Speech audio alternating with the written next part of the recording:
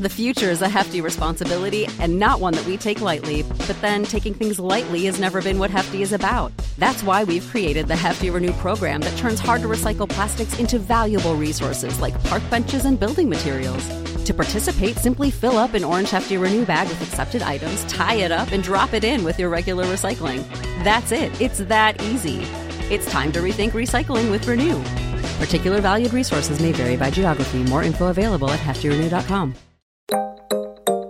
At least 3 generations were born in slavery and got children in slavery. It was very difficult to see that very documented because it was administration of an inventory. During the research, we found the name of the plantation director. And when I saw the papers with his name on it, I knew that our surname was derived from his name. So there's a connection to see those papers and his signature, knowing he must be an ancestor. It's a strange feeling. You don't have the feeling that you can be proud of him because he was the owner. So you have a double feeling about that.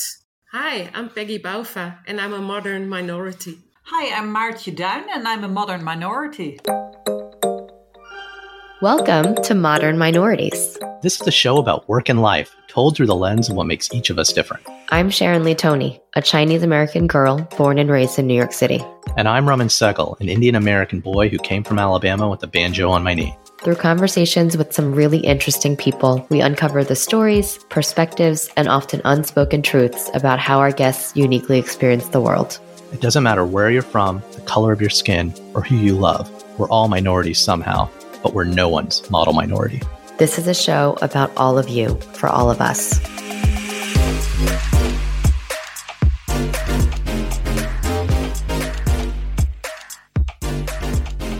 On today's show, we're talking to Maartje Duin and Peggy Bova, who both are part of a Dutch documentary podcast series on slavery called The Plantation of Our Ancestors.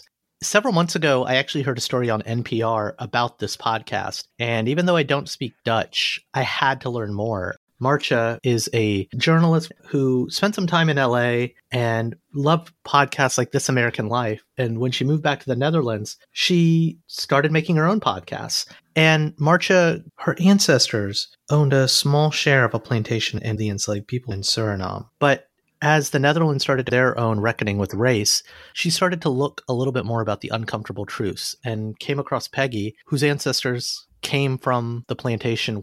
And so the podcast itself is a really, really raw, thoughtful interrogation of the Netherlands' relationship with race and slavery. And we'll put links to it in the show notes, but we just had to having the conversation. Sharon, what do you think? It was really incredible. The two of them are so raw and so honest about their own experiences and even how their lives intersected, right? How they found each other and all of the feelings and the emotions involved. Literally the whole time as they were talking, I was on the edge of my seat just listening because it's just so fascinating to hear two sides of the same coin from generations ago and generations present. And a lot of that is still very much carried over in a lot of systemic things that we're experiencing here in this country or there in the Netherlands and really all over the world. And they touch on so many universal experiences that were just incredible to bring together. And what I like most about the two of them is they clearly have been working and knowing each other now for a few years. And so it was completely like sitting with two very good friends whose paths were just brought together in an amazing way. I don't want to spoil it for the listeners, for you guys, but it's just, we asked them all of the questions that we had as we heard the story. They touch on things like guilt. Maartje talks about her own guilt. They talk about their own experience of meeting each other for the first time. Like just all of those really incredible things that I know in my mind, I was curious about when I had first heard that story. This was by far one of my favorite ones that we've recorded. Yeah. And it's worth noting, we kind of take for granted, the rest of the world experienced and processed slavery in a very different way. And maybe they're further out on it than we are, the consequences of that in our American heritage. But something, I guess I didn't read my history books, but the Dutch slave trade, the Dutch actually didn't allow slavery on their soil. So they had plantations in other countries. And so it's almost like it was out of sight, out of mind. And so how the society has kind of been reckoning with the consequences of that over the years is very different. But Maartje, her lineage can be traced back to Charles the Great. Like only 10,000 people in Holland are of noble descent, whereas Peggy was the descendant of slaves that Maartje's grandmother owned on their plantation. And a few of the podcast episodes have been translated to English. There's a trailer. We'll put it in the show notes. But the podcast starts from a white perspective, this sense of discomfort. And it ends with a call to action for what we do now. And as they're actually preparing for season 2, that's what it's about. How do we have a reckoning? And the response in the country has been overwhelmingly positive. And I think that's the thing that really drew me to this show is, and we're starting to see it in the culture in America as well, as we shouldn't be afraid of these uncomfortable conversations. I think we need to have them. And when it's just something that's just beautifully told and well produced, and you'll be able to hear it in the way they tell their stories, I think you're really going to enjoy our conversation with our new friends, Maartje and Peggy. Maartje, Peggy, thank you so much for coming on our podcast. Thank you for having us. Thank you. Yes. Yeah. So when we first heard about your podcast series, I remember I was in the car with my wife listening to NPR, and this story about these women who did a podcast about the Dutch slave trade, and both of your very personal history with it. I remember telling my wife, I was like, turn up the volume. I need to look this up. And I was in the back of the car. I was getting car sick looking it up. And I emailed you immediately. Because even though most of our show focuses on the American minority experience, the story that you told and you researched was just such a unique journey and approach that I think needs to be heard by more people. Yeah. But before we go into that whole journey, what's a meaningful story from your youth? Well, my name is Peggy Bouva. And when I grew up in Schiedam, it's a little place near Rotterdam. And as I grew up there, I learned to live with everybody, because we lived in a neighborhood where not too many Black people lived. So we had to adjust. And then, a lot of people just didn't really, it didn't really matter, because they just loved the family. So I live with my parents. I have a little brother and a little sister. Little, not so little, but but I'm the oldest. And I grew up in a very loving Black family, Black father, Black mother. And that was my goal, as if I would grow up, I would find my own loving Black family to live. Oh, that's wonderful. In America, a lot of Black people, be it African American or Caribbean American, are a little more removed and not knowing where they come from. Did you, and I believe your family ethnically is originally from Suriname, did you always know that growing up? Yes. As we grew up as well, my father as my mother made a lot of effort to learn us about the country where they were born. They told us how they grew up there, how they lived there, and all the nicest things they did over there. And they told us, when you grow up, we will travel all together and we will show you the country where we were born, Suriname. So your mom and dad were born there, though? Yes. My mom and dad were born in Suriname, yes. So, Maartje, I want to shift to you. Can you tell us a story of growing up? Yes, well, I also grew up in Rotterdam. So, Peggy and I didn't know each other at the time, but we grew up not too far from each other. But my most meaningful youth memory, I guess, would be the vacations we always had in Zeeland. That's a province south of Rotterdam. It consists of islands and it has a lot of beaches.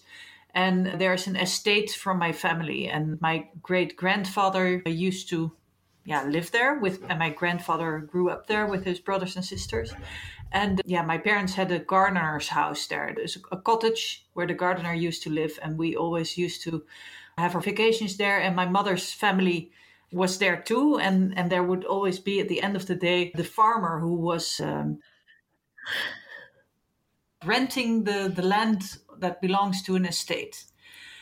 So the cows were his, and he was milking the cows. And as children, he would always bring us to help there. And this is one of my most cherished memories of my youth.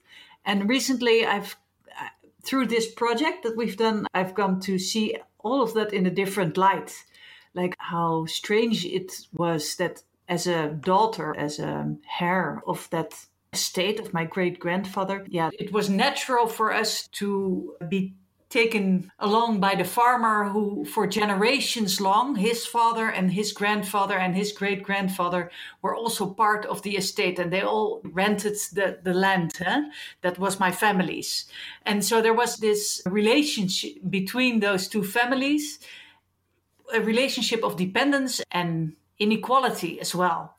And yeah, I've come to look at it differently now that I'm grown up. Then as a child, I didn't realize how much of a class difference there was. It was just natural. Well, Maartje, I'd like to dig into that for both you and Peggy. When you were growing up, going to that farm, what did you want to be when you were a little girl? What did you I wanted to be a farmer. I wanted to be like a farmer's wife. Yes, that's what I wanted to be as a small child. And then my mother would say, but then you always have to milk the cows. You can't ever go on vacation.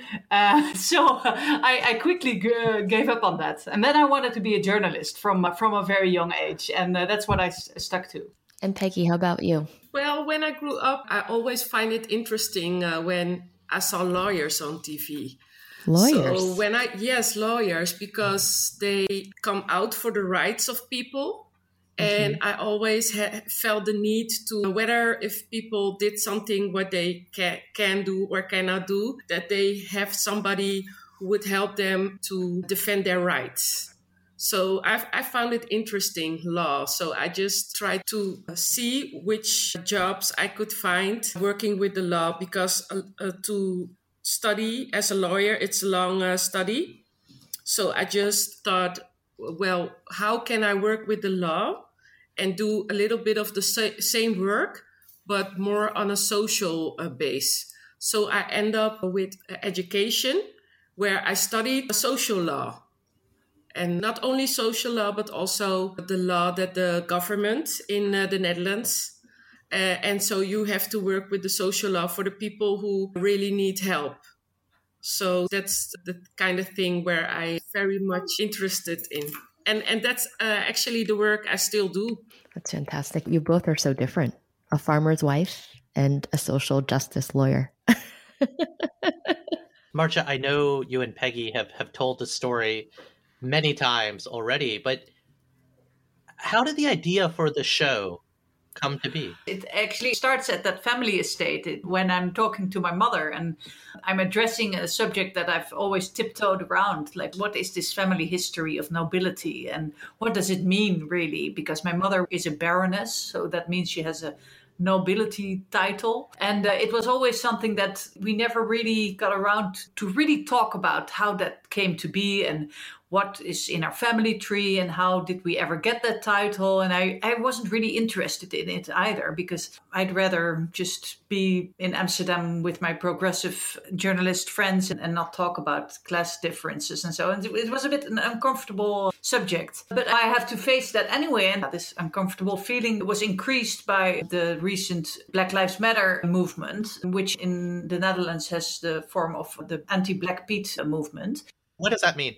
Well, in Black Pete is a Dutch tradition that Black Pete is a blackface character. And he's a servant, more or less, who helps Sinterklaas. Sinterklaas is a children's holiday. Sinterklaas is a figure. He's a bishop who comes from Spain every year around November. And he hands out presents to children. And he has a helper. And this helper is Black Pete. And yeah, it's obviously very racist. I mean, for you in America, it's very obvious it's racist. But here we haven't really addressed that issues until 2011, when two activists, Quincy Gario and Jerry Luther Afriye, have started protesting this and saying Black Pete is racism. And yeah, they started. Those two protesters, were they white or were they black? No, they were black. They were black. Yeah, one is African and from Ghana, Ghanaian descent, and the other one is from Curacao, which is also or used to be a former colony of the Netherlands. Well, I'd like to flip the question to Peggy for a second. So, growing up in the Netherlands with Black Pete being in the media, it sounds like people weren't saying anything. Was it just kind of this accepted, well, these people are just saying this racist thing, let it be, we got to move on with our lives? Like, what was the perception of, call it, race in the Netherlands up until those protests started in 2011? Well, actually, a lot of people knew that there was a group that didn't like Black Pete and that they were standing up and telling other people that they should look how much damage it could bring to a minor group in the Netherlands. And you heard a lot of stories on the news. Sometimes you read some story in the paper. Sometimes you heard some stuff on the radio. But it was never really picked up by the real mainstream media because they always had something like, well, it's just a little group, so we don't have to give them much attention because it will go away eventually. So you try to adjust. When I was growing up, I did some sports. And when I did the sports, then you had always the celebration, the end of the year, December, and they always celebrate with Santa Claus and Black Pete. And as I grew older, I had more problems with it because I didn't feel like I was respected because they always made some jokes and they always like to make some jokes like they were talking Suriname language and then they just laughed, just a bit of mocking. And I didn't feel right. So I had something like, well, I don't want to be a part of this anymore. So I eventually stopped the sports. And then you're not really connected to the people that celebrate the party because we grew up and at home we didn't celebrate the party or the festive. But when you go to work, then also at work you had sometimes some colleagues said, well, we have to spread some candy and then I think we have to get some blackface. So we actually look like Black Pete and then we're going to share the candy. And then when you were at work, just working, minding your own business, just one colleague comes and you have some candy. And I was like, really? I'm an adult now working at a place just... And you're, how do you say it? I didn't feel respected because they didn't even ask me, well, what do you think of it? Or so something like, well, you work at a workplace and you don't want to make any trouble. So you don't actually speak out for, I don't want this or something like that. But I just showed them that I wasn't open to party with them or to take the candy. Or I had something where you do your thing and I do mine. And I just do my job and I will leave. So that was a bit the attitude that I gave myself because there weren't a lot of people at the workplace that just got up and said, well, are you sure that everybody's okay with this? Mm-hmm. Because it's actually more, they say it's a kid's party. But then when you're adult and you're at work and your colleague just blackface himself and begins to throw candy on the table because Black Pete shares candy and it's a bit awkward. It was really awkward. And there are not a lot of city halls that still celebrate the festive just at the workplace. They make sure that they have a separate room and then they ask everybody who wants to be a part of the festive, of the Santa Claus party with Black Pete. And then people can write in. And then everybody who's there wants to be a part of that. And also with their children. So a lot of city halls adjusted by asking people who wants to be a part of it or not. But even what's interesting is it's your first experience is it's this normalized part of society and culture. And even with the asking permission and putting it in a room, it's almost, even though you're boxing it away in a room, you're still saying this is okay. Not that this is blanket not allowed, but okay, we'll just put it in a room over here so people can still do it. So it went from normalized to accepted almost. Yes. And we didn't really had a choice because at my workplace, the majority of the people were white, so they don't have a problem with it. And then when the minority is Black, sometimes I'm the only Black woman at the city hall because I work through the whole Netherlands and I come also in very small places. So then it's a bit awkward when you say, well, I object and I don't want you to celebrate this party where I'm at. So, but the last years, like I just said, they have a separate room and they ask who wants to be a part of the celebration. And then they invite their children and the children get some presents. And if you want, you can write in and you're a part of the party. And if you don't want, you don't have to be there. So I'm very glad that they don't oppress on the working place, because one time I didn't have a choice to say, well, I don't want to be a part of this. I was just working. And then suddenly the colleagues blackface himself and then starts throwing the candy. So then you can say, well, I'm going to leave right now. It's a bit awkward because I was working. So, but I'm very glad that they make it an apart activity. So you can choose if you whether want to be a part of it or not. So I'm fine with that.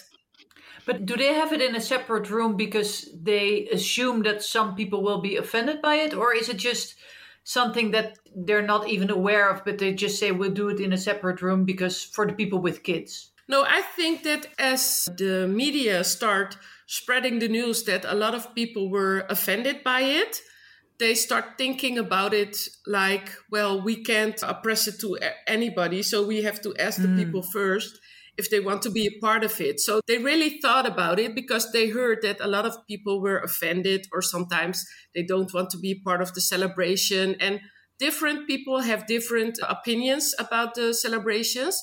So that's why I think the staff union was thinking about a way to make sure that the people who were part of the celebration, that they really wanted to be there. So you won't have to be in an awkward situation. But Peggy, I think we have to explain, this is also what we call the Dutch polder model, the podcast Rough Translation by NPR. Yeah. They've actually done an episode about the Dutch Black Pete tradition, where this is explained how in the Netherlands we call it to polder. Polders, it is like how we always meet in the middle. We always want to meet in the middle. So we get a little bit of that, we get a little bit of this. Oh, you protest both sides, and then we all have to agree with each other. So, okay, you don't like the tradition? Oh, you think it's racist? You know what? We'll do it in a separate room. That's very Dutch. And if you listen to that episode, you never really get beyond that phase. And that's highly frustrating for... Well, and so to me, that's the societal context in which you presented the narrative of your show. So how do you get from Black Pete's a thing, there's both sides as I'm about Black Pete, there's protests in 2011, Black Lives Matter starts to happen in America 5 or 6 years later. And I guess the question is, where's the spark of inspiration that gets you to your personal story, your realization of how you came to Peggy and how you embarked on the project? Yes. Okay, so there was this growing awareness, like, okay, there's the Black Pete discussion, but there's also the remembrance of the slavery past. On the 1st of July, in a park in Amsterdam, in a neighborhood where I used to live, there's always a big parade of descendants from enslaved people who dance in the streets, and they all wear traditional garments, and the drums beat and they make a lot of noise, and it's a very happy but also solemn celebration. And then they walk to the park all across the center of town, and there is a remembrance of the abolishment of slavery. And I used to live there for years, and I always saw them coming past, and I thought, that this is so strange. What is this? And why do I feel such a distance from this? Why is this not a national Remembrance Day? Like the 4th of May, that's when we remember a memorial for the people who lost their lives in the Second World War. And why is this memorial on the 1st of July? Why is this something that mostly people from Suriname or the former Dutch Antilles come to? Why do I see so few white people here? And why am I feeling like I don't belong here? Why don't I feel this is Dutch history? Why don't I feel like this is my history as well? So, I took my recorder. This was 2018.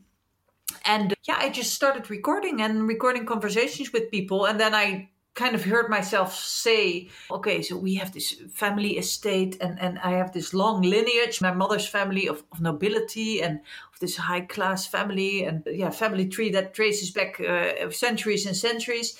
There might be some traces of slavery in there as well. So at a certain point I heard myself say that to someone who was there to commemorate his ancestors who were enslaved. And he said, well, why don't you go look for it? What are you afraid of? And I thought that was a very good question. So Yes. That's a loaded That is a Yes. really good question. Yeah. So, yeah, because I admitted to him, I'm a little bit scared of what I'll find. And why? It's not you, it's your ancestors. He said, yeah, that's true. That's true. Right. And then I started delving into my family tree. And I just started Googling, actually, my mother's family name, and then slavery, and my mother's family name, and plantation, and my mother's family name, and Suriname. And I got all sorts of hits. And I went to the National Archives, and a genealogist, someone who was an expert in family trees. He helped me, and he found out that I had all kinds of ancestors who played some kind of role in the colonial past. But there was one, the grandmother of my great-grandfather, the one from the family estate in Zeeland, who used to be the owner of a 1/72nd part of a sugar plantation in Suriname. So in 1863, at the abolition of slavery, the plantation had 73 owners. They didn't live in Suriname. They all lived in Europe or in other places. And they were compensated. And that is that's still a very wicked thing to think of. Because not the enslaved people or the people who were freed from slavery got compensated, but the owners of the plantation. They were compensated for their loss of inventory. And they got 300 guilders per enslaved person, or per freed person, as you can say. And it was very exactly noted that, the administration was very impeccably done, because they needed all the owners and all the enslaved people. So I saw this list of all the owners, and there was my great-great-great-grandmother. And I also saw the names of the enslaved people. And the genealogist said, well, this, I think, is a very unique name. I think all the people who are called Bauva now come from this plantation. And, their descendants may still be alive. So I started Googling at the name Bauva. And that's how I got in touch first with Peggy's cousin, and then with Peggy herself. And I thought, all the while I was recording, because I thought this may actually be something that's worthwhile for a Dutch audience to hear as well. Yeah. So Maartje, I'm gonna pause you there, because Peggy, I'd love to hear your side of the story. What was happening in your life, and how did you get in touch with Maartje, or how did she get in touch with you? I've always had an interest in the researching of my family history. And then I researched it, let's say in 2009. And I went to an evening where you can meet at the archives, when you can see some administration from your family names. And then I would find a lot of names, but I couldn't put people that were related to me. I could put them in the right order, because I knew the details of my grandfathers and grandmothers. And I also had their names, but I missed, I think, about some 6 or 7 generations. So it was a really puzzle to find out, okay, but who was their parents? And you don't have their administration, you have no papers, no family books. So that was very difficult. So I started with it, but I got a lot of names and I didn't know how to put it in the right order. So I actually just stopped. My father got sick, and a lot of years with the whole family, we were very busy with taking care of my father. So I just left everything. In the meanwhile, I worked. I got a daughter. My daughter is right now, she's 7 years. So I was very busy. And then suddenly I got a call from my niece, Jessica. And she called me and she said, well, I was contacted by a journalist, Maartje Duin.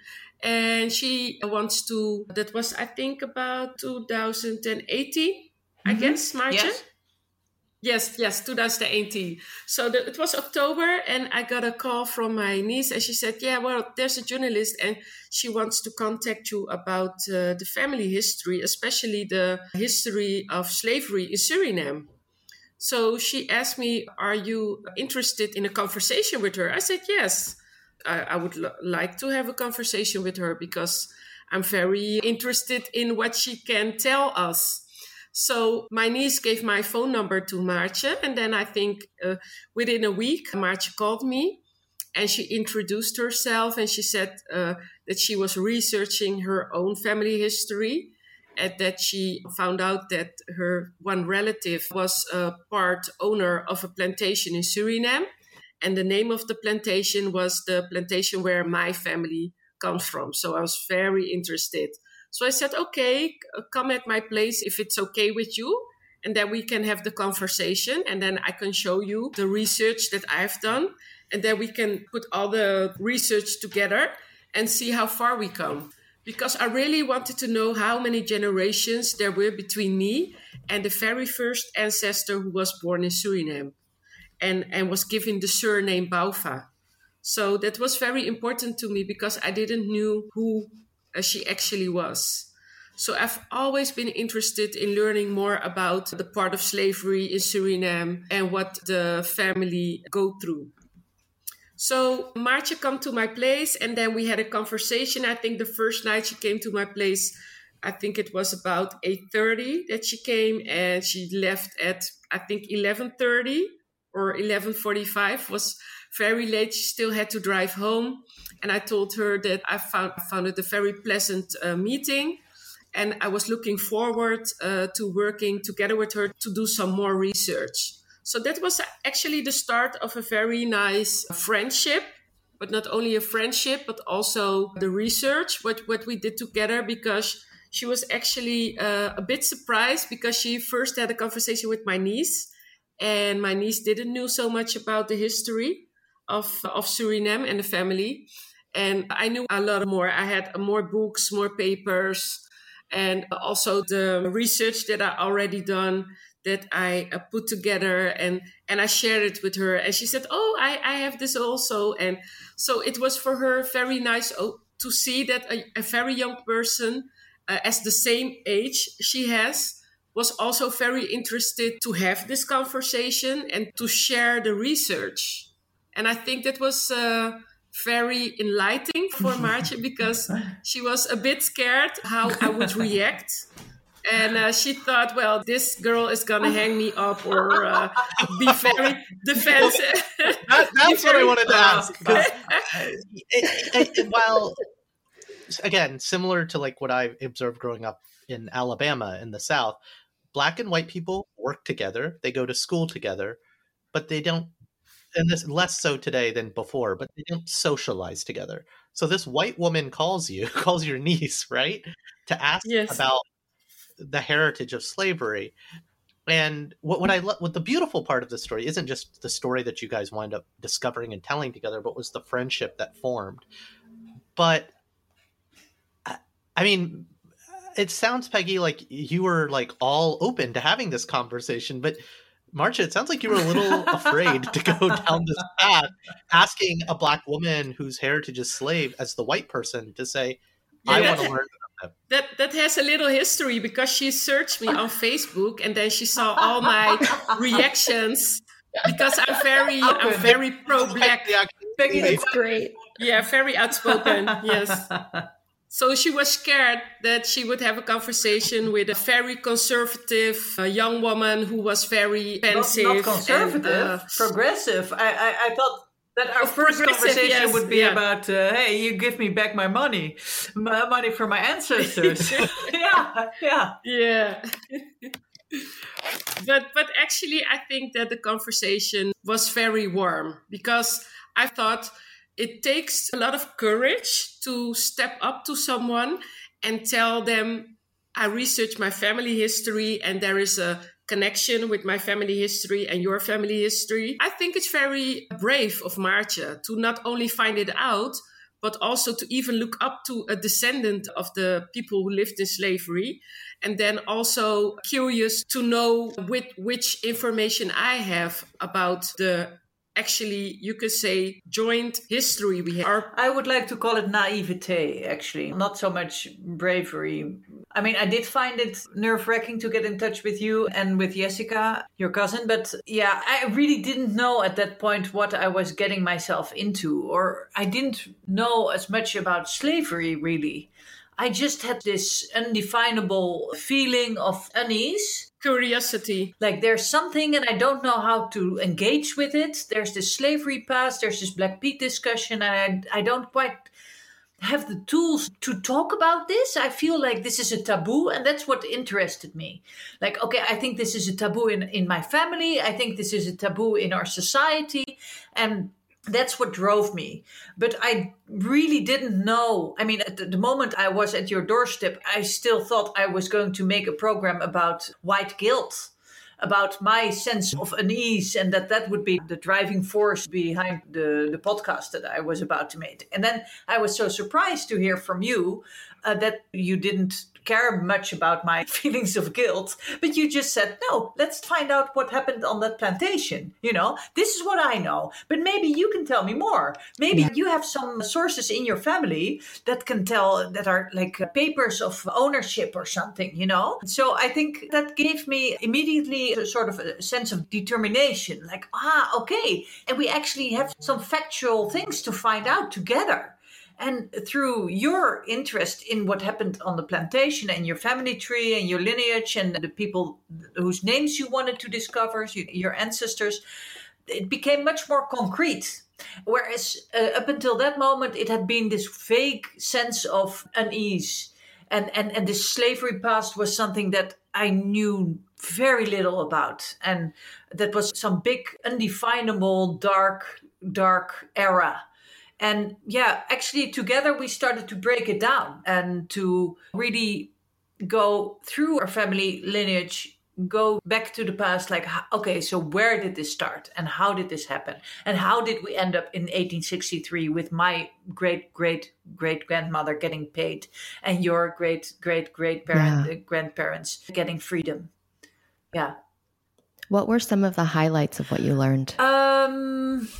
Oh, well, a big question was how my great-great-great-grandmother, who was the wife of the commissioner of the king, so she was in a high-class Dutch society, how did she live in Zeeland and The Hague and never set foot in Suriname and still got to own a part of a plantation? How did that happen? And what did she actually know? Or what could she have known? And that was also a question that I had to answer for my mother, because I took my mother with, I engaged my mother in this whole research, and she was quite hesitant to engage with it in the beginning. But that's an important thing, isn't it? Like in America, the slaves were in America with the American slave owners. In the Netherlands, you guys stayed up in the Netherlands and you kept the slaves in the country.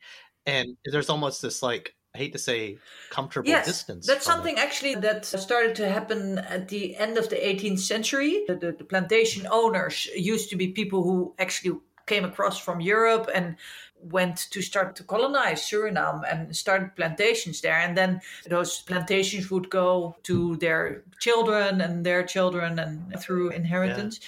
But then at the end of the 18th century, there was a big crash on the stock market. And a lot of those plantations lost a lot of profit. And then they were all sold in shares in Holland. Like banks would buy them and they would have their middleman in Suriname and they would look after the profits of the plantation. But the shareholders, the owners, used to live abroad and they would never set foot in Suriname. They just had some middleman take care of business and let the profits roll in. Right? Exactly. And that's what happened in the 19th century. And it was not very good for the enslaved people on the plantation. The people in Holland just cared about the profits and they knew nothing about the circumstances or very little. In the course of the 19th century, some more information came through to Holland, but it was just a share for them. Like you have shares in any other company. They didn't have any emotional or. So Peggy, as you're going through this research, you knew of your descendants, you knew of what happened, but as you actually started to work with Maartje to kind of uncover almost the economic history of what was going on, what was going through your head? How were you feeling? I mean, beyond just the enlightenment of discovery, satisfying the curiosity, you're uncovering a much almost financial connection. Yes, it was very, let's say, difficult for me to see that family relatives that lived in slavery, there were at least three generations that were born in slavery. and lived, got children in slavery. It was at least 3 generations that were, how do you say it, documented in a list as an inventory.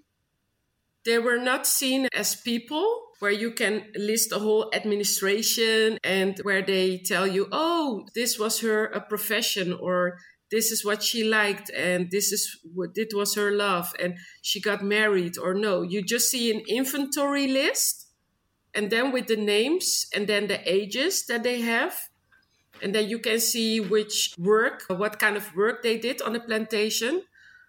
So it was very difficult to only see that was very documented, right, but in a very unpleasant way, because you didn't feel it was administration of a family, but it was administration of an inventory. So you miss the stories, you miss you miss a lot of information. So that's difficult, because here you have the history of the ancestors of Maartje, who were, they say, they have a certain status in their life. Mm-hmm. And then you have your family on the other side, and they were just a part of an inventory. So that was very difficult. And then we also, during the research, we found papers of the name of a plantation director. It was a Frenchman. His name was Bouffaré.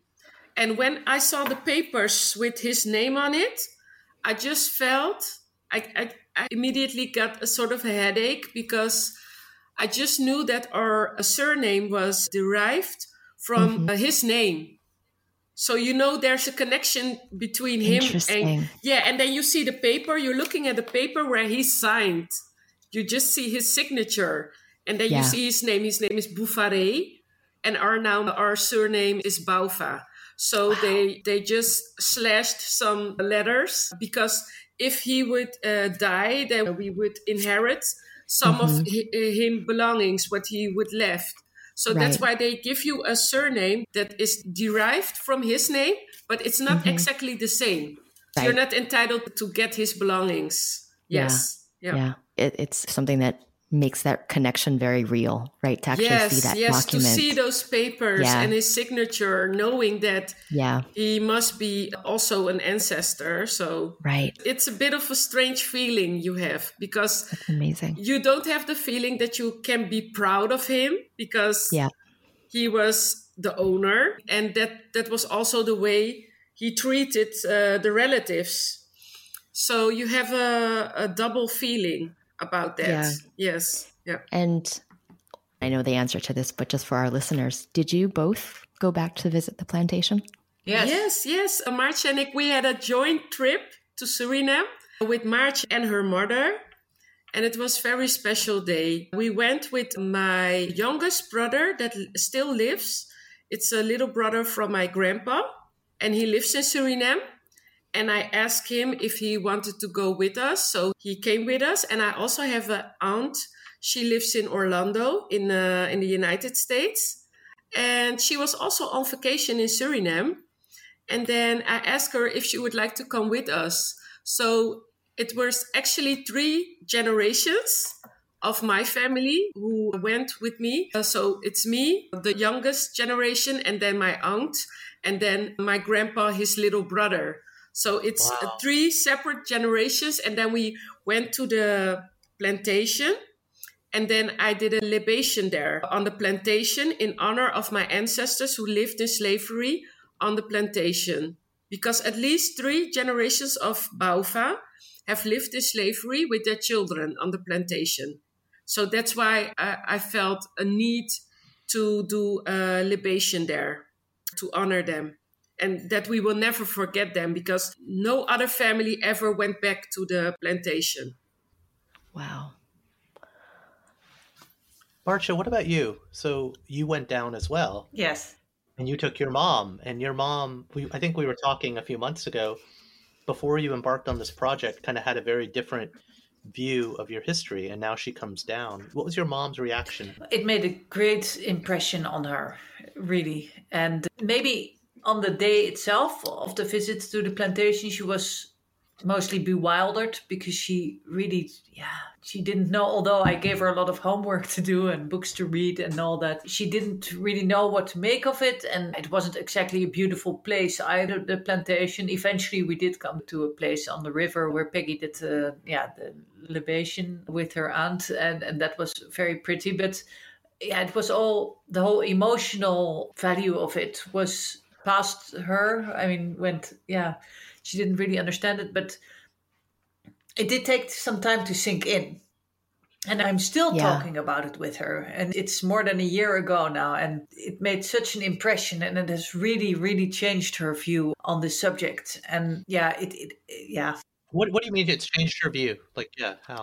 In the beginning, when I confronted her with, so I want to do this and I want to make a podcast about this, and I'm going to relate our family history to the slavery past. She was like, well, why do you have to dredge this all up? You know, is this really necessary? And she was a bit nervous that the whole family would be angry with me. And she didn't really see the use of it. But she also didn't know much about it. So pretty soon after our first conversation, she was curious anyway. And she started helping me and came up with old pictures and so. And we even found a picture of that great-great-grandmother. And I just started bombarding her with information about the Dutch slavery past, which culminated in our visit to Suriname. Yeah, but this visit to the plantation and seeing Peggy and her aunt, do this ritual near the river. And also after that, we went to some other places in Suriname and we saw a museum with remnants of artifacts that were used in the time of slavery. And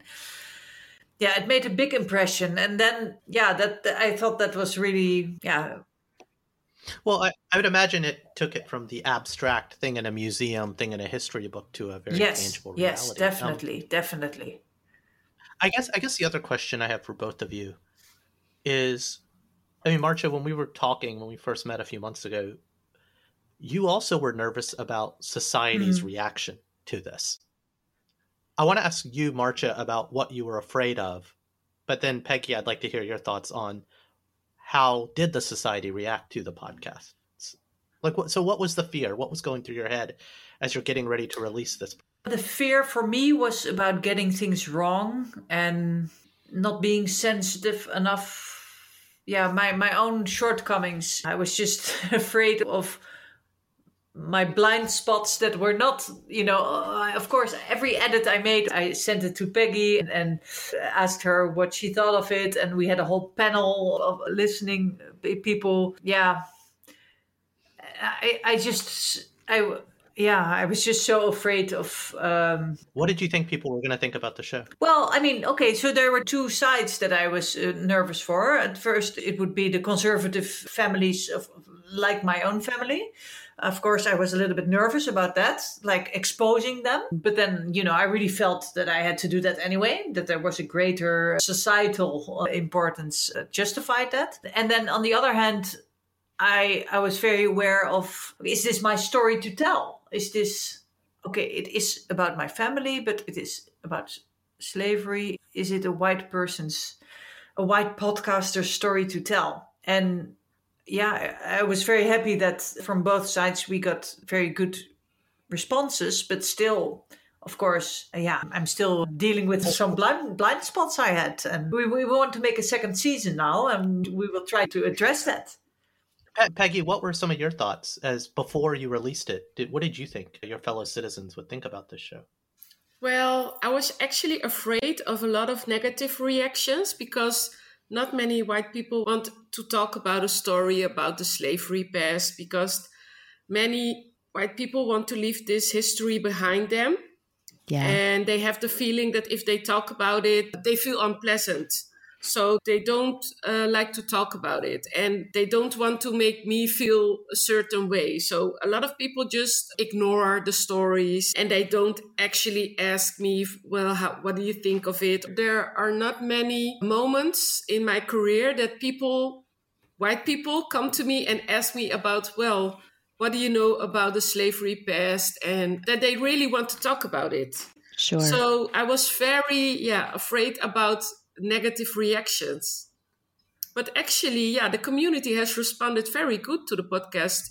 so good. I didn't expect the large amount of positive reactions because people talk to me, people that I know from the past, from school, but also people from work. People send me WhatsApp messages or Facebook. We got a lot of email. We still get a lot of email. I think on a daily basis. Sometimes there is a day that we don't get an email, and then suddenly one day we get 3 emails.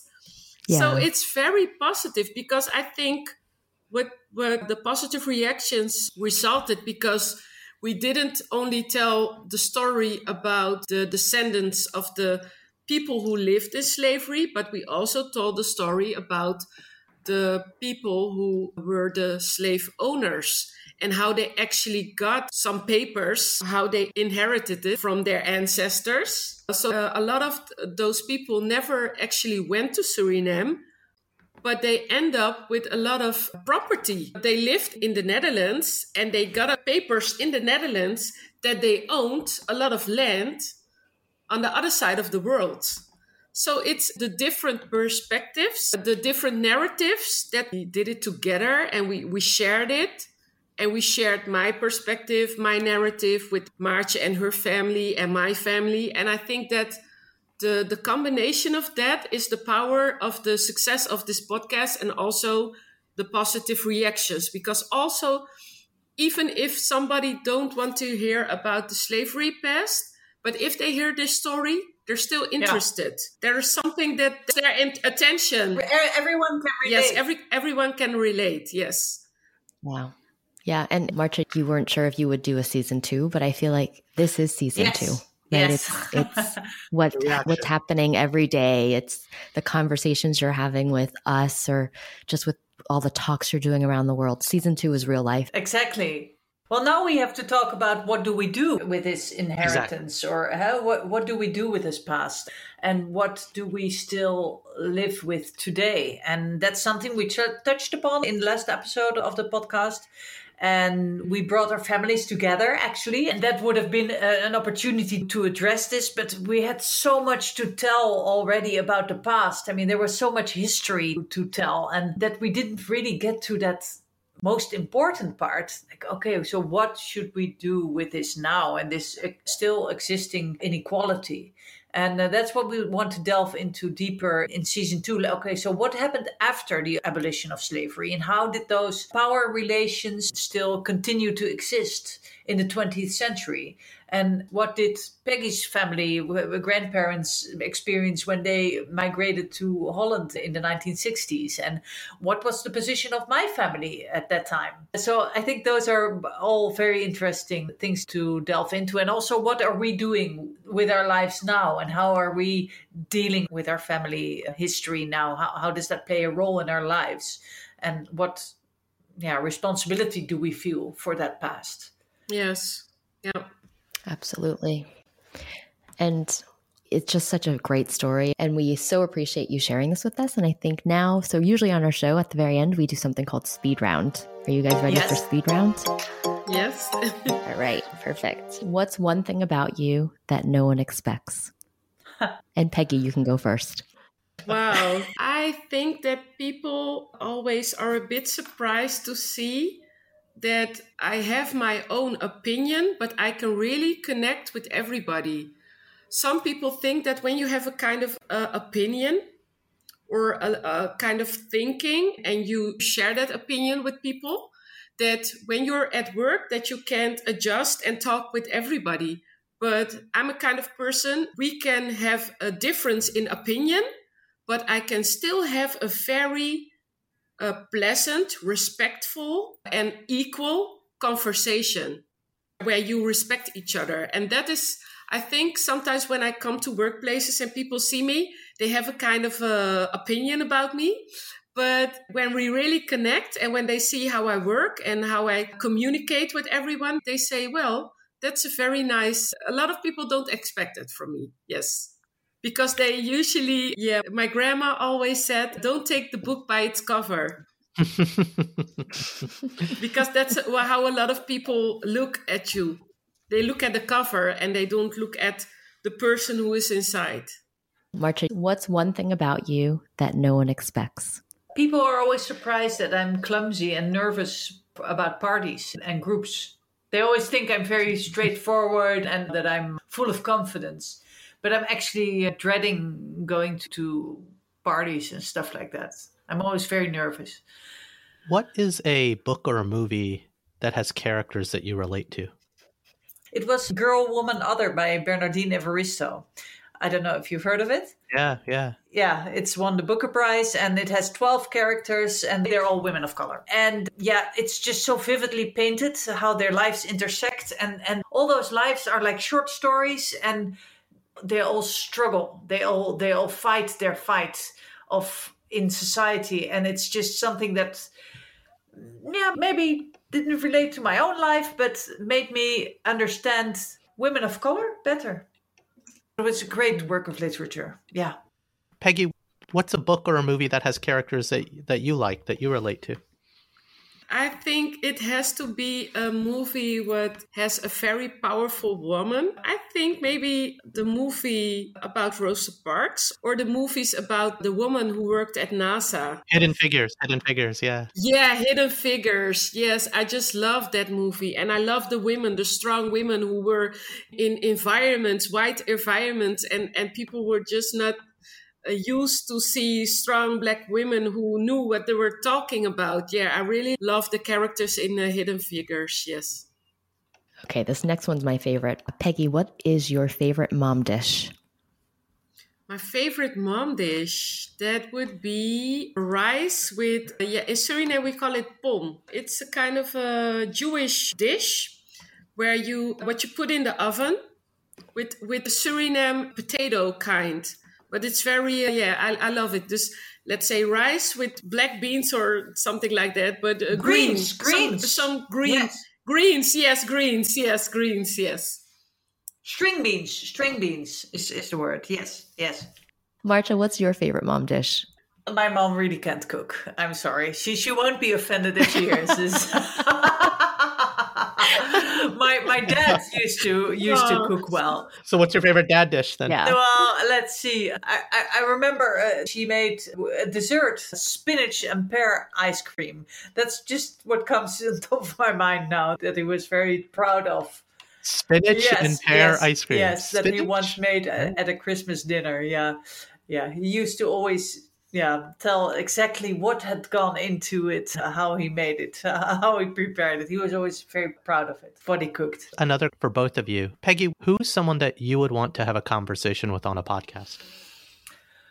Wow. Right now, if I could have a conversation with a woman on top, it would be Kamala Harris, I think.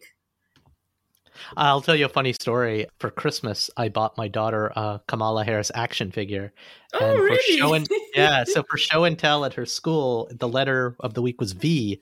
So V for vice president. So she took her Kamala Harris action figure to show and tell today. Oh, great.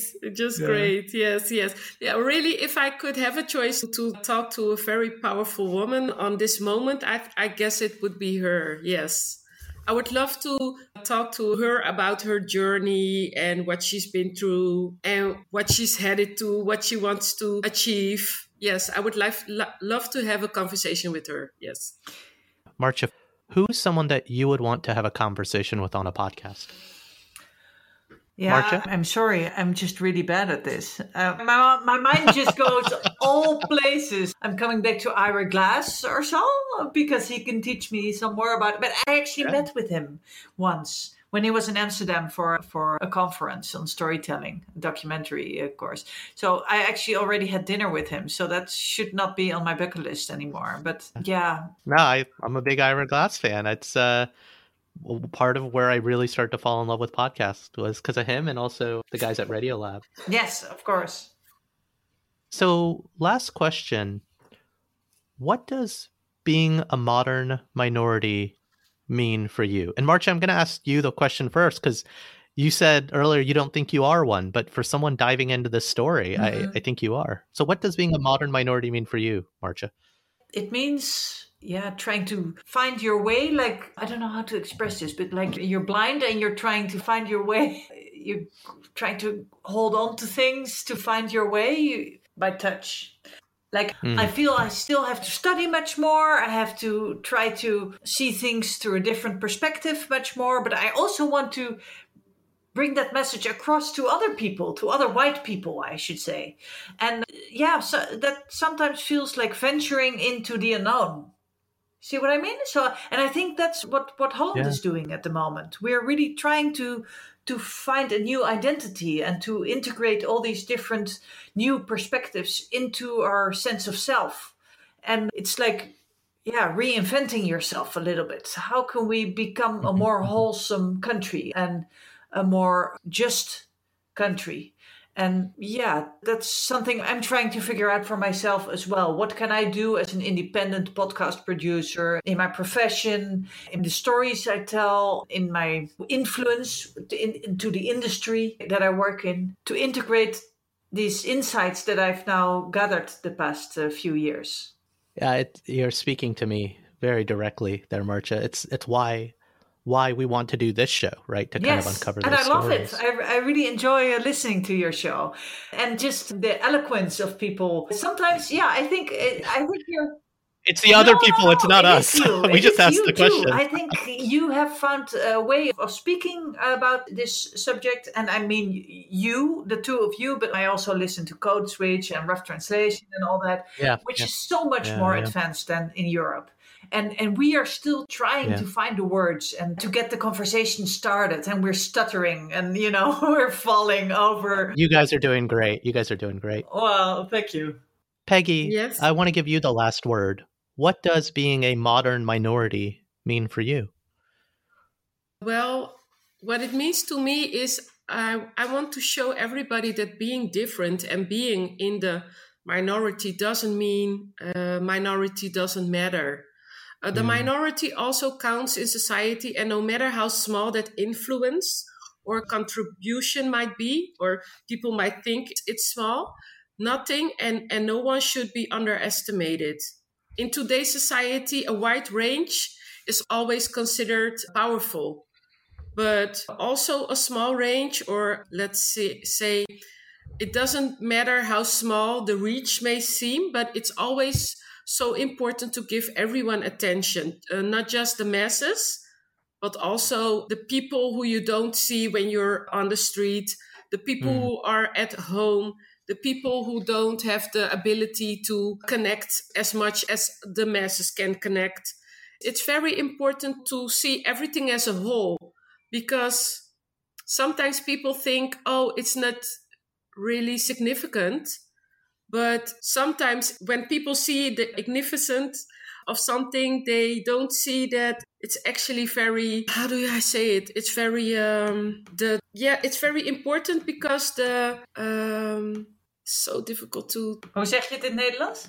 Nou, van bijvoorbeeld een hele kleine groep die wel degelijk iets teweeg kan brengen. Gevoel, emoties. Of let's say when a very small group feels a certain way, and they feel neglected or abused or not respected. Also, the very small group, the minority, can be of great influence when things escalate. The effects of that can spread widely. Yes, the effect. Yes. It's like a ripple effect. I think that's what you want to say. So I think it's very important that you never underestimate how small some masses may think that minorities are, because eventually it touches everyone. That's a beautiful sentiment.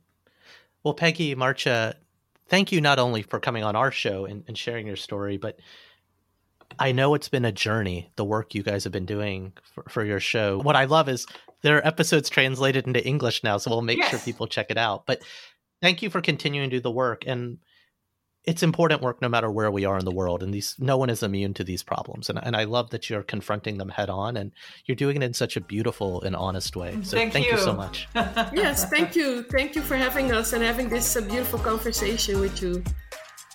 And that's our show.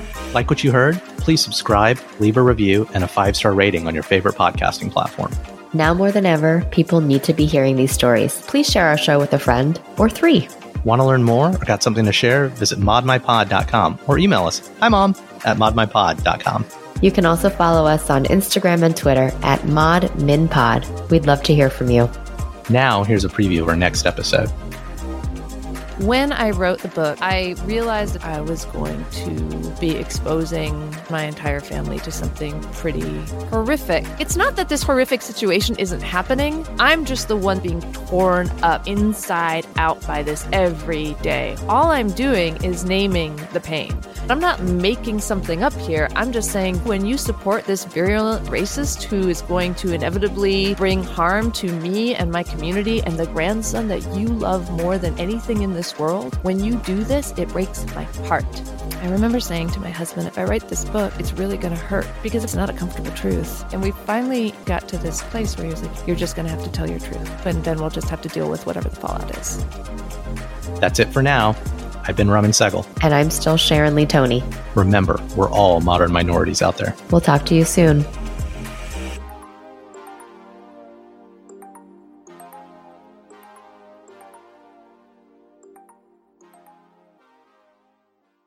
It is Ryan here, and I have a question for you. What do you do when you win?